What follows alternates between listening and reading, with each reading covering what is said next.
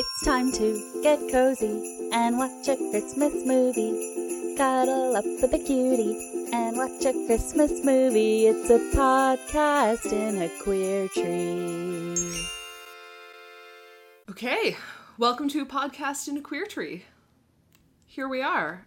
I'm Nicole. Hi, Nicole. Hey, Scott. I'm here too. Wow, here we are. Back again. We're back again. We are going to continue to talk about Netflix and Hallmark made Christmas movies, critique them, talk about what we loved, talk about what Scott and I disagree about. That list really keeps adding up, which is enjoyable. And what do we disagree on so far? Josh? Small towns. You don't like Josh or small towns, and Not especially. I'm just... Josh is the small towns of people. Get out of here!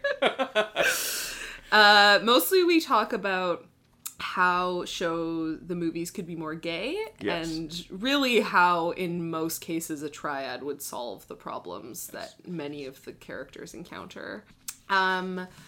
So today's episode, we are going to talk about a movie that I legitimately enjoyed. Mm-hmm. Like, I would watch this movie again. This is actually my second time watching this movie. Yep, mine too. And I thought it was great. It's called Let It Snow. The synopsis is on Netflix. It's from 2019. The synopsis for this movie from IMDb is: in a small town on Christmas Eve, a snowstorm brings together a group of young people. Which I think for an ensemble cast movie is about as detailed as you can get. Yeah. With the synopsis of this movie. Yeah, this movie, it's the gayest movie we've seen so far. It's probably the gayest movie we're going to see. Yes. This month. It's overtly gay. Like, there are queer relationships in it. Yeah, there's gay characters in the movie. They talk about being gay. Yep. It's like... You see same-sex kisses and stuff. And yeah, there's makeouts. They talk about makeouts. Yeah. It's great. It's very cute. It's very wholesome. Mostly younger people in the movie. They're all... I think they're all meant to be in high school pretty much, right? Yeah. Yeah. Do you want to talk about our bingo cards? Yeah, why don't we do that? So I did not get a line. I think Me either. Pardon? You didn't either? I didn't either. No. I think a lot of it has to do with the fact that this movie does not follow the same sort of like Christmas movie formula that we are used to seeing. Like, I feel like this movie is kind of an outlier. Oh, definitely. Maybe why I liked it so much. Yeah, definitely. Our bingo cards, for those who haven't seen them or aren't using them, are basically just checklists of tropes that we see that we can, use to amuse ourselves while we watch these movies. Mm-hmm. So which ones did you get? I almost got a line that I couldn't really justify anywhere that someone was helping a kid with a project. Otherwise, I would have had a line. Yeah. So obviously, attractive white female is in there somewhere. Kiss at the end. There's probably several of those. Mm-hmm.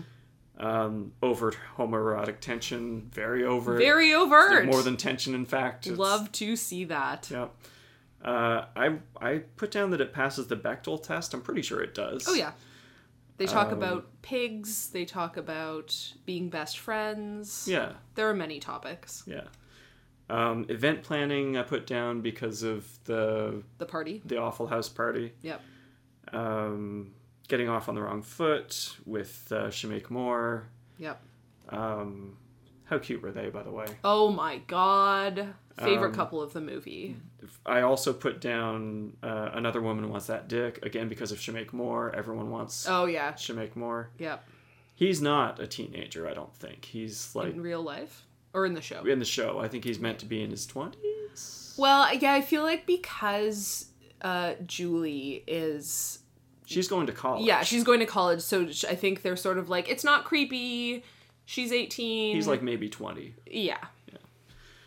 I wrote down Driven Apart by Misunderstanding, and again, that happens to them, I think. Mm-hmm. Seasonal Festival, again, it was just the Awful House chef, Awful House. Mm-hmm. So that's all I had. I have supportive BFF. Oh, for sure. All the best friends are so supportive. Yeah. Even when they have conflict, they're still supportive. Yeah. Overt homosexual tension, weird transport. So the tow truck. In this case, it's the tow truck. Yeah, in this case. With Joan Cusack and her tinfoil hat. Oh, I love how they don't explain it. Not only do they not explain it. We don't know her name. Don't. Nope. She's tow truck lady. She's Santa. She's Santa. Not only do they not explain the tinfoil hat, a character asks her point blank, what's the deal with the hat? 2 people. Yeah, and she's like, she just refuses to Yeah. answer. She's like, I'm not going to talk about it. Yeah. A tight 90 minutes. Yes. Love to see that. Yeah. Seasonal festival, which I marked off, yes, the house party, but also the multicultural, non-denominational... The whimsical, inclusive Christmas play. So good. We'll get to it. I'm obsessed with the Christmas play. Okay. Original song / performance. It's not an original song, but there is the singing of the Moon song, which wasn't written for the movie, but is a performance. Yeah. So I counted it. I also marked down horses. Are there horses in this movie? I kind of remember when I marked this down, I was like, well, I don't know if that counts. I don't remember. Probably in, like, are they in a barn at some point? After the car crashes? No, they go into a church. So that's our bingo cards. Neither of us got a line this time. No, I didn't get a line. Oh, well. No. So this town, Laurel, Illinois. Yep. It's populated by a bunch of somewhat well-known actors. Yep. So there's Joan Cusack driving a tow truck. Yep. That was the only one I knew. The guy who is the DJ organizing the party at the Awful House. Oh, yeah. Is in the current crop of Spider-Man movies. Okay. He plays Peter Parker's friend Ned. Okay. Kiernan Shipka, who... Duke, yes. Her name is Duke. / Angie. Angie, yeah. She plays Sabrina the Teenage Witch on Oh, Netflix. of course. And of course she was Don Draper's daughter Sally on Mad Men. I don't know if you watched Mad Men. No. Okay. Shameik Moore plays Stuart. Miles Morales in Spider-Man. Okay. The recent animated Spider-Man film. Okay. Into the Spider-Verse, which is one of my favorite films of all time. Into the Spider-Verse. Mm-hmm. Okay. Speaking of kind of queer movies. Oh, are they still making Spider-Man movies? Okay. Okay. More than ever. Wow. More than ever before. Okay. And then Shameik Moore's manager, who shows up at the house at one point. Janet! Janet yes. from The Good Place. Of course, I recognized her. Yeah. So my first note about this was that this is like Can't Hardly Wait. Yeah. But for Christmas. It's that kind of teen coming of age. Everything's about to change, but let's have a big party and work out our problems with each other. Yeah. It's also like Love Actually.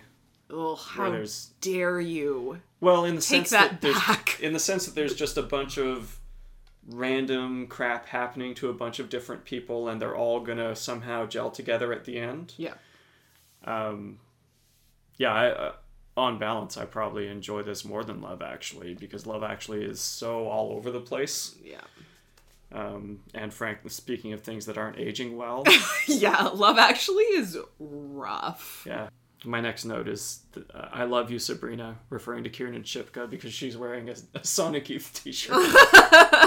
Yeah, she's definitely the, like, tomboy, easygoing, cool girl best friend. Yeah, doesn't realize that her boy best friend is deeply in love with her, apparently, or... Deeply. I mean, he's fixated on her, and I don't know how much he actually can be in love with someone who does not feel the same way about him in return. Sure, yeah. Anyway, he's pretty into her. He's very into her, yes. She seems completely oblivious to this. Yes. She does. Yeah. So, like, the start of this movie, I think, has a really important learning lesson. Okay. Which is, you never, ever start party prep until you have checked the airport website and seen that your parents' flight successfully departed. That's good advice. Like, you don't start party prep the second they close the door. What if your dad forgot his phone charger and they come back? Exactly. Like, so many things could go wrong. I'm just like, bud. Have these kids not watched Dazed and Confused? Exactly! Like, fucking exactly, man! God! Rookie That was mistake. really an amateur move. I was like, you deserve to get caught, bud. Like, I'm sorry. On the other hand, I don't know who owns or manages the Waffle Town. Awful town. Awful Town. I love that, by the way. So good. It's a waffle town in an awful town. I don't know who owns it or manages it. Teens. Apparently teens. Because Ned's there making his plans, and there's this other dude who's like slightly taller, thinner, with like a mop of hair. Yes, the philosophy bro number 1. Yeah, the bro who's like, oh yeah, have your party here, it's no problem, I'll just hang out longer or whatever. Like, he apparently is giving permission for them to have the party. He also says things like, the universe is an infinite hug. Right. I'd like to have a version of the movie that just follows that guy. The universe is always telling you something. You just have to subscribe to her newsletter. He's very wise. Very wise. Yeah. Very wise. There's a lot of philosophy bros in this movie. That's true. We'll get to it. But Yeah, yes, he seems to be the only authority figure in this diner. Yeah. And one of the few in the movie. Yeah.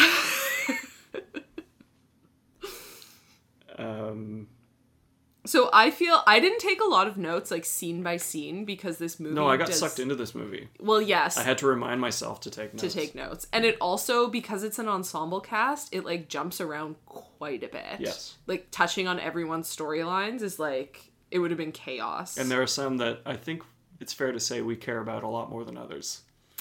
Oh, tell me who you didn't care about, Scott. I didn't particularly care about Ned and his party. Is his name Ned? No, I just call him that because Okay. that's what he's The bald called guy. in the Spider-Man movie. Who did a bad job of having a party at his house. Right, Yeah. you don't care about Ned. Not especially. Okay. I feel like that's all. I feel like there's never really any tension about whether or not that party's going to happen. Yeah. Like, obviously it's going to happen. Sure. And frankly, I did not give a shit about the guy who loves Duke. I don't even remember his name. Oh, yeah. I think I was not rooting for him. In fact, I was just irritated by him. the most interesting thing about him is that he is wearing his 3 wise men cloak for most of the movie. That's right. Which I found quite funny. Yeah. If anything, I liked Duke's college boyfriend guy. JP. He seemed nice. That's philosophy bro number 2. Yeah. Yeah.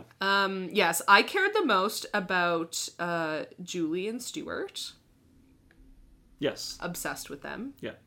I also really cared about Joan Cusack. Okay. I love Joan Cusack. I love her too, but she doesn't do a lot in this movie apart from drive around and rescue idiots who are Well, she's like stranded. She's like the wise old figure, you know? Yeah. Do you feel like she just drives around and around and around that town? Yeah. Just kind of, does she even have a business? Or does she just happen to own a tow truck and drive around? Interesting.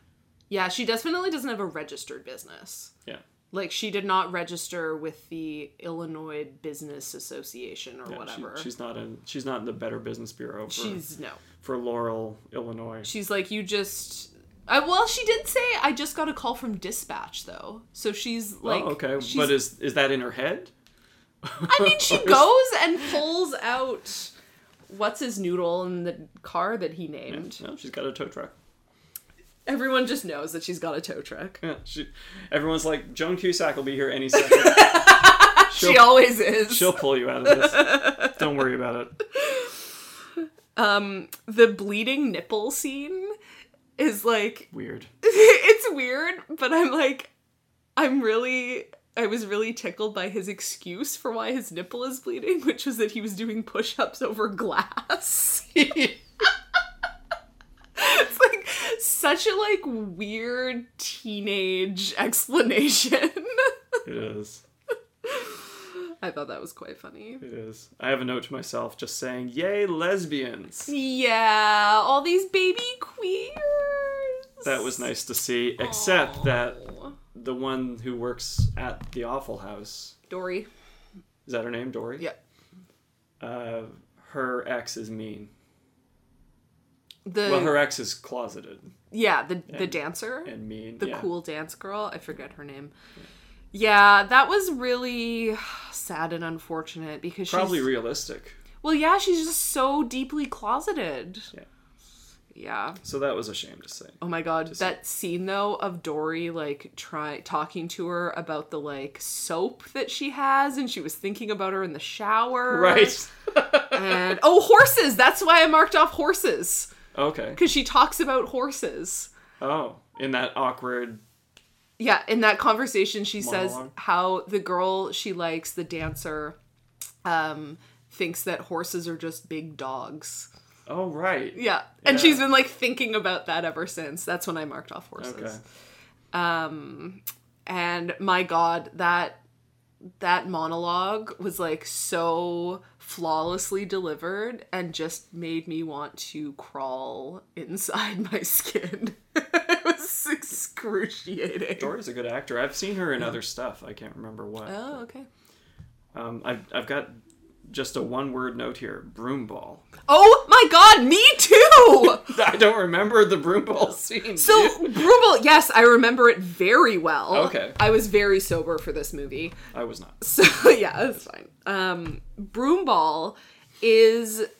So this is the date that Sabrina Duke goes on with her friend in the Wise Man Cloak, who neither of us care about. Right. To see her, like, college crush, JP. Oh, that's where she sees JP. Oh, right. And this is where the twins are, and the twins, like, Right. you know, gang up on him and whatever. Right. So, Broomball is like hockey in that it is on ice, but there are no skates. No, You're you play it in wearing your your shoes. regular Have you shoes. played broomball? No. I have. Do I look like someone who's played broomball, Scott? No. Did you go to public school with a gym class? Because that's where I played it. Yeah, but we learned to line dance. We didn't play broomball. Wow. Okay. No skates, no equipment, a ball, like a circular spherical ball. Yep. It's like one of those orange practice balls. And a windshield scraper, as far as I can tell. Like to It's like to not hit a the ball. broom. It looks like a windshield scraper. Yeah, I guess. At least in the movie. When we played, there was like an actual regulation, like little Broom. broom. Interesting. Yeah. Yeah, I mean, you know, broomball, I mean, it looks terrifying to me. Running on ice is a one-way ticket for me to break every bone in my body, but, you know, it objectively looks like it could be fun. Yeah, But I guess. what an interesting choice. I guess it had to take place on ice and they didn't want the equipment to be a big deal. I'm trying to remember if I looked up where this movie was shot. Guess where it was shot. North Bay. North Bay, Ontario. Was it really? It was shot in Ontario, yeah. Oh, that's 'Cause hilarious. Ontario wasn't on my bingo card, so I didn't get a point for it. Oh, that's funny. Some of the shots, there are some scenes that were, or some like street views that were from Illinois proper, but it was all in Ontario. Interesting. Yep. I mean, for all we know, I don't know a whole lot about Illinois apart from Chicago is there. Maybe that's a thing in Illinois. Maybe everyone plays broomball right. in school. Yeah. Maybe it's Are cultural. you from Illinois? Can you tell us? Tell us about broomball. Yeah. I have another note to myself here. Because of the first of many occurrences of a song that I like called "The Hole of the Moon" by the Waterboys. Oh yes. I'm pretty sure they play the recorded version, and then The team triad. yeah, I again can't remember the guy's name. Don't care. Yep. The wise man. Yeah, the wise man he's playing it on the piano at one point. He's playing the organ. Yeah, that's right. He's playing the organ, and Duke sings it with him. Yeah. So you hated that. I didn't especially care for it. Did you not care for it because it's a song you already like, and you're like, don't cover this song I like in a movie? Yeah, it was a bit that. It's a bit, I think Kiernan Shipka is a very good actor. I don't think she's maybe the best singer. I mean, I think so. I was really charmed by this scene. Okay. I loved the singing along to the organ song. I'd never heard the song before. Oh. I'm still not familiar with it, only from this movie. But I feel like their voices are authentically teenager. Oh, for sure. In the way that you like see a dance scene in a movie and you're like, everyone's a professional dancer. It's like these kids just have like normal people voices. Mm-hmm. They're not professional singers. And she still manages to harmonize. Yeah, they do okay. And like, I think JP is just like vibing. He's so into it. I honestly really like JP. JP is up for a triad, I'm telling you. I think you're probably right. The only thing standing in their way is JP is probably already in a triad. Is the wise man. Oh, he's definitely already in a triad. Yeah. Sorry, go ahead. Oh, nothing. I was just planting the first mention of that song because it comes up several times. Yeah, it's like the theme of the movie is this song, totally. It just strikes me as an odd choice for a Christmas movie because the original is, by this group of mad Irishmen and Scotsmen who it's a very different arrangement. I mean, I think the soundtrack, I didn't spend a lot of time looking at the soundtrack because I didn't recognize any of it, but it's very, like, cute indie film. Well, I think that's probably partly why I made the note about Can't Hardly Wait. Yeah, totally. it reminded me of, it's not quite that, it's not like Empire Records level, this is a soundtrack movie. Yeah. But it's got a bit of that. I don't understand why anyone in this movie has winter tires. All of these cars are totally unreasonable. No one has winter tires. That's weird, right? They're in the middle of winter. The line JP has when they're trying to go up the hill and the car, who they've named some girl's name, Cynthia maybe, the car is like slipping and sliding up the hill and they're like calling it, they're like frustrated, and JP's like, guys, I know it's a car, but I'm a feminist, so so funny. You fucking philosophy, bro. So brutal. That's my next note, that they've stolen a keg from the drug dealing twins at the broomball game. Yeah. And now they're escaping. Yeah, escaping. There's a car chase in the snow. No one has winter tires. They're not equipped to deal with. My next note is late night feelings. Oh. It's unusual to see two girls making out in a Christmas movie. Well, that is unusual. That is unusual. I can't think of very many. They made out in the bathroom of Awful House. Of the Awful House, yeah. I'm really into... But then her ex is kind of jerking her around there. Because she still kind of is not particularly nice to her after that. Whose ex? Oh, the girl she makes out with the dancer. Dory's ex, yeah. Well, I don't think they're exes. I think they made out and then... Yeah, they don't have a romantic relationship. Well, they've made out now twice, but she hasn't told Dory that she's closeted. So... That she's not out. Yeah. So she, like, Dory keeps getting the cold shoulder from her, and she's like, WTF. Yeah. That's probably the story I cared the most about in the movie, because I just wanted... I'm like, Shameik Moore, what was the... Julie and Stuart? And Stuart. I was like, you two are the most beautiful people in this town. Yeah. Clearly they're getting together. You're going to be fine. Yeah. Nothing bad is going to happen to either of you. Yeah. One of you is rich and famous. Yeah. The other one is going to Columbia, I believe it was. Yeah. So, yeah, you guys are good. Yeah. This poor baby lesbian working in a Waffle House. Yeah. Somebody help her out. And her, like, super cool, like, dancer crush in like matching sweats to all of her teammates. I'm like, oh, Dory. It's like somebody made a movie of teenage dirtbag. Yeah. Maybe they did. Wow. That does feel real. I'm really into the Julie and Stuart storyline. They like run into each other on a train, and Stuart's like, oh, I'm just trying to play it cool. And Julie's like, I don't care about you. And he's like, oh, okay. And then I know who you are. Yeah, but I don't care. I'm not one of your simpering fangirls. Yeah. So they both get off the train. The train is like stuck, and she's like, oh my god, I work right over there. So they like get off the train, they're trudging through the snow together, and they're like at the awful Waffle House. And then he has to escape through the bathroom window because he's spotted by the dance team. Yeah, apparently he is in A Hard Day's Night.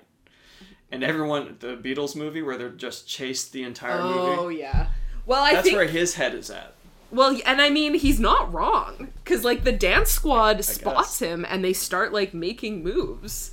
So he, like, escapes out the window, and then he and Julie end up they're, like, walking, you know, near this hill, and everyone's tobogganing. Right. And this is my favorite Stuart line, is he's gonna go borrow a toboggan, and she's like, how are you gonna get a toboggan? And he's like, young moms, that's my sweet spot. Right. And he like sweet talks these like mom-aged women into giving him their toboggan. It's so good. I'm like, good for you. That's a funny scene. I'm like, know your strengths, Stuart. I made a note of that scene too, just saying that Stuart and Julie on the sled are cute. Yeah. There's a weird level of physical danger in this movie. Yeah. The sledding scene. There, and a few other moments as well, where you're like, is someone gonna get hurt? Yeah. Like, even the drug-dealing twins, I'm like, are they gonna kick the guy that we don't care about? Tobin is his name. Oh, God. It's like, are they gonna kick the shit out of Tobin? I kind of hope so. They kind of do, though. Do they? Well, they beat him up on the ice pretty bad. They beat him up a little bit, yeah. Like, it's not like a, like, serious, scary beating, but it's like rough and tumble broomball beating up. Yeah. So yeah, it's jumping around, of course. I don't think we've even mentioned Dory's best friend? Roommate? Oh, yeah, her best friend. They seem to live together? Addie. Yeah, Addie. Do they live together? I don't know. Like, why is Addie buying Dory a pig? Yeah, that is... If they don't live together. Like, are they going to take care of this pig together? I don't know. Also, terrible judgment, by the way. Really, the pig is, like, cute, and I love that Dory's, like, really into pigs, and it's, like, her thing. Mm-hmm. But, like, someone get that pig out of that party full of teenagers. That is a non-trivial pet. Yeah. And, yeah, it's very... I wasn't super into how they, as you say, just plunked that pig down in the middle of a party. It's not great. No, not cool. It's not great. My next note is Tobin is an incel prick. Wow. Be honest with women you're into, idiot. Oh, yeah. Yeah, no, that's real. Which is a pretty standard teenage boy move. Yeah. Adult man move, for that matter. Yep. But certainly, especially in these movies. So brutal. The interfaith holiday song. Oh my god! I am so into what I assume is a Unitarian church. Mm. But this, like... Or a church that it's basically serving this entire small town, so they've got... They just slam it all into one. Yeah, the Catholics do Sunday, Baptists do Monday, or something. Oh, this was the original song / performance that I marked off. This was... their song? Their song. It's just so wholesome. There's one part in the tow truck when Joan Cusack has picked up Addie, that one of them leans over the other one to like open the door or put the window up or whatever. And I was like, oh, that's a pre-COVID lean. You like don't get that close to strangers anymore, eh? I love how Joan Cusack just takes that girl's cell phone and chucks it out the window. He's like, that's what I think of your fucking cell phone, kid. But I don't think she actually meant to throw it, because then she's like, I'm sorry about that. I think it's entirely possible that Joan Cusack's character does not know how cell phones work. Yeah. She's got the tinfoil hat. She obviously doesn't own one. She's got a two-way radio. She's got a CB radio. Yeah, she's got a CB radio. That's what she trusts. So. Oh my god. Can we also just take a moment to talk about the quaffle waffle that Dory makes? The Harry Potter themed waffle. The quaffle waffle. Yeah, that's right. In the small town diner. That was cute. Yes, very cute. Yeah. Small town diner, a staple of the holiday movie. Definitely. Oh, right. And then my next note, I had started to talk about this when we had to break, about how Stuart and Julie get to her home, and the way they all bond with Stuart is to dance like Mick Jagger. It felt false to me. It felt weird. Right. I guess it was believable to me. I mean, I didn't really think about it that much. It struck me as like a cute moment and not really anything else. Mm. But I guess it's believable to me that Stuart would be really familiar with the Rolling Stones because he's a musician. He's a musician. And I think that like there's this way of portraying as being, it's like believable to an audience that they're a serious musician because they're familiar with music that's older than them. Sure. And I think there's also this way, like, if I think about, like, a relatively innocuous display of how white supremacy works, it's like a black musician has to be familiar with the Rolling Stones who stole a bunch of black music, by the way. Of course they did. To be taken seriously by, like, mainstream, or to be taken seriously in this movie, not about, like, Julie and her family, but, like, to be taken seriously in this movie as a serious musician. Sure. And I think that's probably true in, like, music, in the music industry in general. Is, like music like the Rolling Stones, this, like, white Western type of rock is seen as, like, foundational. Like, if you don't listen to the Rolling Stones or you're not familiar with that, like, ilk of music, you're not a serious musician. Like, you haven't, like, done your homework.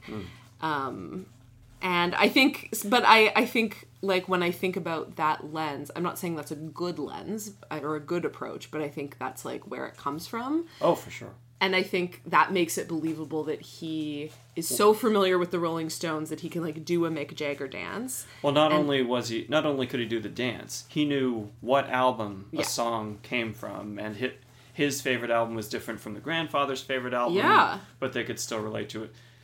And, like, I think that the grandfather, you know, I think there's something about, he talks about records at one point. Like, he's obviously a music lover. Yeah. He's got records. He's, like, an old-timer who, you know, loves music the way it was meant to be heard or whatever.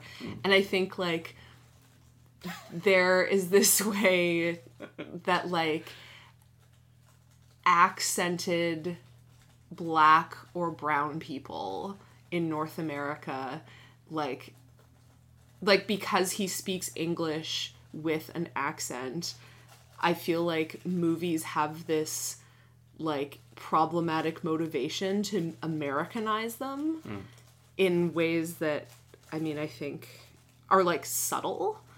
But, and, you know, I mean, this is like not in this movie, you mean? Like, well, no, but I mean, you know, it's like maybe you would never give this a second thought because it just feels normal that this, like, Latinx older man who presumably was an immigrant to, this takes place in the States, I think. It was, like, filmed in Canada, but, yeah, it's supposed to take place in Illinois. Laurel, Illinois. But I think that, like, he loves the Rolling Stones so much, he can, like, argue with this serious American musician about them.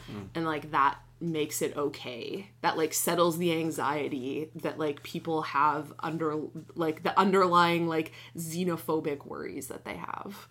And, you know, I think my role in this podcast is going to be, like, reading deeper into a fluffy Netflix movie than anyone ever thought it would be when they were making it. But I also think, like, if you're going to make decisions like that, like, I think the motivations behind them are actually, like, pretty important. Oh, absolutely. That's what criticism is. Yeah. It's it's asking, you could have made any throwaway reference to a band in this scene. Mm-hmm. Why did you choose this one? Yeah, for sure. Is it just that you're lazy? Yeah. And which is my theory. Sure. They picked a band that is basically known by everyone in the entire world. Mm. And this is a Netflix movie, which goes all around the world. A feature of seeing white things as neutral is that we can, like, find different problems with things that aren't white and go back to the, quote, safe option. Mm. I feel like the Rolling Stones feels like a safe option. They absolutely are. Because, it's a safe option because it doesn't, like, offend the majority of the viewers. But, like, is it believable? Is it the best choice? Could a better choice have been made? Yeah. I really like the moment slightly shortly before the Mick Jagger dance where Gramps is like, why is he wearing my clothes? He can't keep those slacks. Really into that. That was funny. I love that. Really into Gramps. So far, I would say a constant in the movies we've watched, which have only been a small handful, is that the grandfather characters, super solid. Sure. I think that's also a bit of a convention in these movies, that older people are always wise and supportive. Yeah. And they might even have some magic item that they have to give you. Yeah. Not the case in unless the slacks were magic. We don't find that out. I need my magic slacks. I'm going to see the Rolling Stones in the next month. There's also, this is like much further along, but it's sort of in the same vein of Julie and Stuart's relationship, when his publicist shows up, who is Janet from The Good Place. Yes. She's like, do you have any Sani? Like, talking about hand sanitizer. And I was like, oh, another 2020 prediction. How dark. My note for when she arrives at their door and is like, okay, we gotta go. Yeah. Was, I felt that cock block by Janet. Oh, yeah. She did. She really interfered. Yeah, she takes Julie aside and she's like, look, I know you feel very special that you've been around Stuart. He has that effect on girls. So rough. Yeah, and Julie's like, oh, I thought we had a real connection. Oh, but they did. Oh. Yeah. And Stuart is talking about how he's got the terrible fate of going back to a hotel room, a deluxe hotel room. Yeah. And spending Christmas there. But he's all alone. He's all alone. It's very sad. Yeah. I really admire how this relationship is portrayed. Like, Stuart communicates his feelings. He, expresses hard emotions. He, he communicates clearly to, calling Julie his partner at this point is a bit, it's a bit jumping the gun. But, there's these, two people who have feelings for each other. Some intense shit's going on. And he's, communicating with her really well, and she's, responding to it. I'm like, oh my god, look at these teens! They both seem, of all the people in the movie, all the young people, he seems to have his shit together the most, even though he arguably has the craziest life of everyone there. Sure. So yeah, he seems great, and she seems like their rapport seems quite good. My next note is just, these kids are all ludicrously beautiful. Oh, yeah. Everyone in the cast is so attractive. So beautiful. I know. It makes movies kind of unbelievable. Yeah. My note about the pig, the apology pig. That is literally my next note. For the pig. For the love of God, get that pig out of a teen dance party. Yeah. Apology pig is a bad idea. Really bad idea. It's very cute, but it's a bad idea. I was not into the apology pig. No. Terrible idea. Then my next notes are all, I handwrote them in all capital letters. I think I remember what this refers to. I think it was the guy in the wizard wise man cloak. Tobin. Making his speech to the Duke. Mm-hmm. And at some point he talks about how he went to piano camp, overcame a peanut sensitivity, and went to therapy to deal with his raccoon fear. Do you know how hard that is? And this like whole speech he makes, I don't remember the exact context of it, but I think he's like, I've done all these things and yet ... But like this speech was just so funny to me. It's a weird speech. It's probably the highlight of the movie for him. I think it's his shining moment. Such as it is. He went to piano camp. My note about Tobin at around this point of the movie is, you don't deserve a cool girl like Duke, you dipshit. Yeah, he's a ding-dong. Oh, especially, my next note is when Duke says, it's always been you. And I'm like, what are you, 18? Oh. How has it always been anybody? Yeah. Come on. It's always been him because he's the only other guy there, practically, in your tiny little town. Yeah. 18 is an intense age, you know? Well, sure. I would also just like to be transparent about the number of times I teared up in this movie. Mm-hmm. That number is 2. Mm-hmm. Number 1 was the real hard feelings mom and daughter talk, when Julie and her mom are talking about how her mom might get sick and die, but Julie has to go to Columbia to go to school because life is to be lived. Yeah. That really got me. Julie's got the one real serious thing going on in the movie. Yeah. It's serious. Yeah. The other was the queer kiss that Dory and the cute dancer girl have, and then she looks in the window and all of her dance troupe friends are wearing identical outfits and cheering them on. That was nice. Wow. Yeah. That got right to my gay little heart. Yeah, that was very nice. It was really nice. I also, I have to say, we haven't talked a lot about the other storylines because I think we're most interested in Stuart and Julie. But I really liked that the dynamic between Dory and what is the dancer? Do we know? Did you write it down? Oh, I don't remember her name. I don't remember either. I'm so sorry. Anyway, the dancer, I feel like she's supposed to be positioned as like the cool hot girl. Mm. She's like in this dance troupe. Her friends, she's like kind of standoffish. She sort of like plays into that stereotype. And Dory is this like awkward, honest, chubby, nerdy, enthusiastic. Yeah, it's like not cool to be interested or enthusiastic, right? Yeah. But then at the end, the like cool dancer girl is like, I really admire you. You're out. You're honest about who you are. And I was like, I really loved that little like moment of role reversal honesty. Yeah, I feel like that was like a nice moment. They don't really make a meal of the dancer's circumstances. She's reluctant to come out. Mm-hmm. In terms of her own world, she feels like she has something to lose. Yeah. By being out the way that her girlfriend is out. So it's nice to see her break past that, and that she's very supported by her friends. Oh, I feel like the movie like plays into the reality of whatever age group is currently 18, where they are all on TikTok and they are all gay.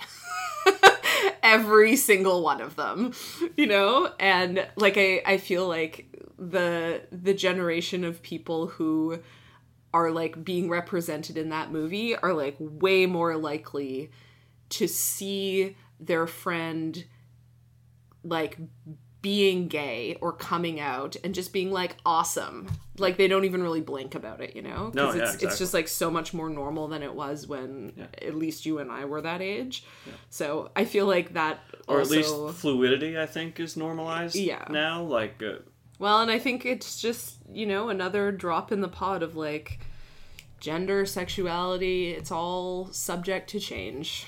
Yeah. Nothing really stays the same. Yeah, it's nice. It's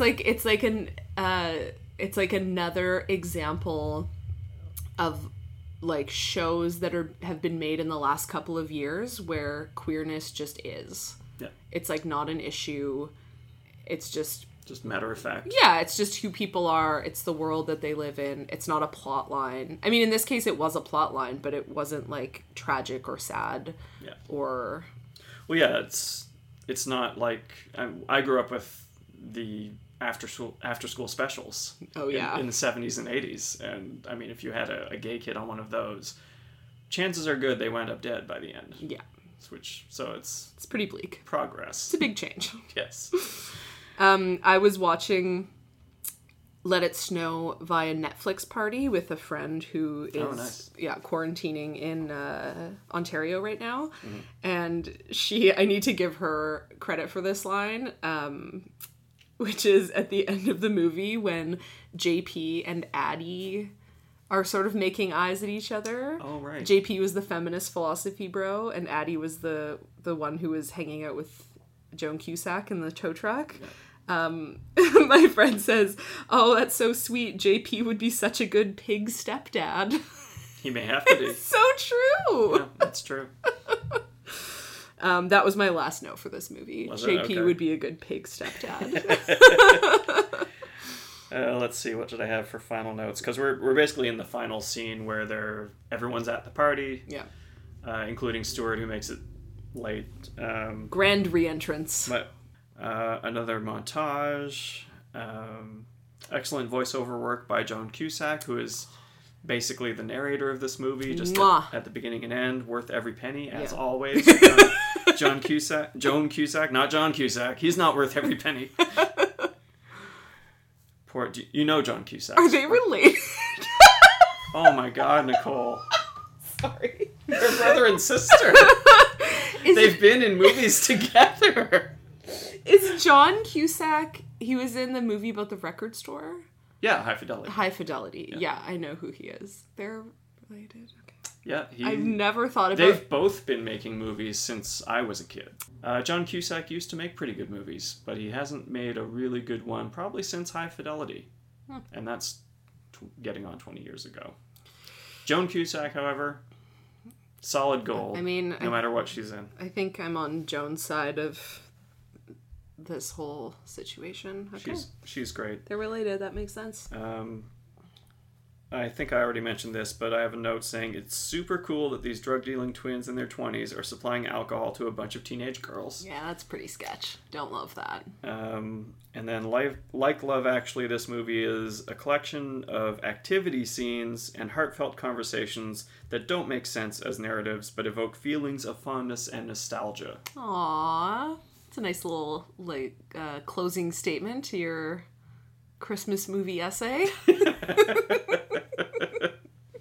Does evoke feelings of nostalgia. Oh, for sure. I mean, that's what Christmas movies are all about, really. Yeah. That and, adopting pigs. Oh, God. So I think, this was a funny movie for us to watch so early into this podcast because it really... For a queer-themed podcast. Yeah, it really defies what 99% of what we're actually watching. It's like... We're never going to see a movie this queer again. No, definitely not. On this, at least not this month. It's like, I think, okay, what am I trying to say? I love trash movies. I have no problem watching just complete vacuous drivel. Good thing. Most of the time. But I think that Let It Snow is a legitimately good movie. I have recommended this movie to people, and they have watched it and been like, that movie was so cute and wholesome. Yeah. I agree. Yeah, it's a great holiday film. Yeah, and with Hallmark movies, would you recommend them? Depends. Do you want to waste your time for 90 minutes? Do you need some noise in the background while you do the dishes? Yeah, are you making a pie or something, and you want something to listen to? That's pretty much what I do. But it kind of doesn't matter if you pay real close attention to those movies, whereas with this one, it feels more like a movie that you actually sit down and watch and follow and care about. Yeah. Well, and there's depth. There's real conversation. Yeah. There's, believable dynamics. Yeah. It's a real movie. Yeah. It's like a real movie. It's like a real movie. Yeah. So anyway, I think it's safe to say, though, that we both do recommend this. You literally have recommended this. I literally have. Today, in fact. And I probably have, too. I don't know. But it's definitely a cut above, I would say, even a lot of the other Netflix movies that we're going to watch. Oh, yeah. Since a lot of those are kind of formulaic and They're more on the Hallmark end of the spectrum. definitely. Yeah. Okay, great. All right. Well, that's it. Yeah, let's wrap it up. Thanks for listening, everybody. Do you have anything else, Nicole? No, see you tomorrow. Yeah, that's right. Tomorrow's movie. Tomorrow's another day. I keep forgetting this is going to be daily. Daily podcast. If you didn't like this one, just wait till tomorrow. Every day. All right. Bye, everybody. We love you. Bye. Screw you, Josh. You have been listening to Season 1, Episode 3 of A Podcast in a Queer Tree by Nicole Marcoux and Scott Marshall.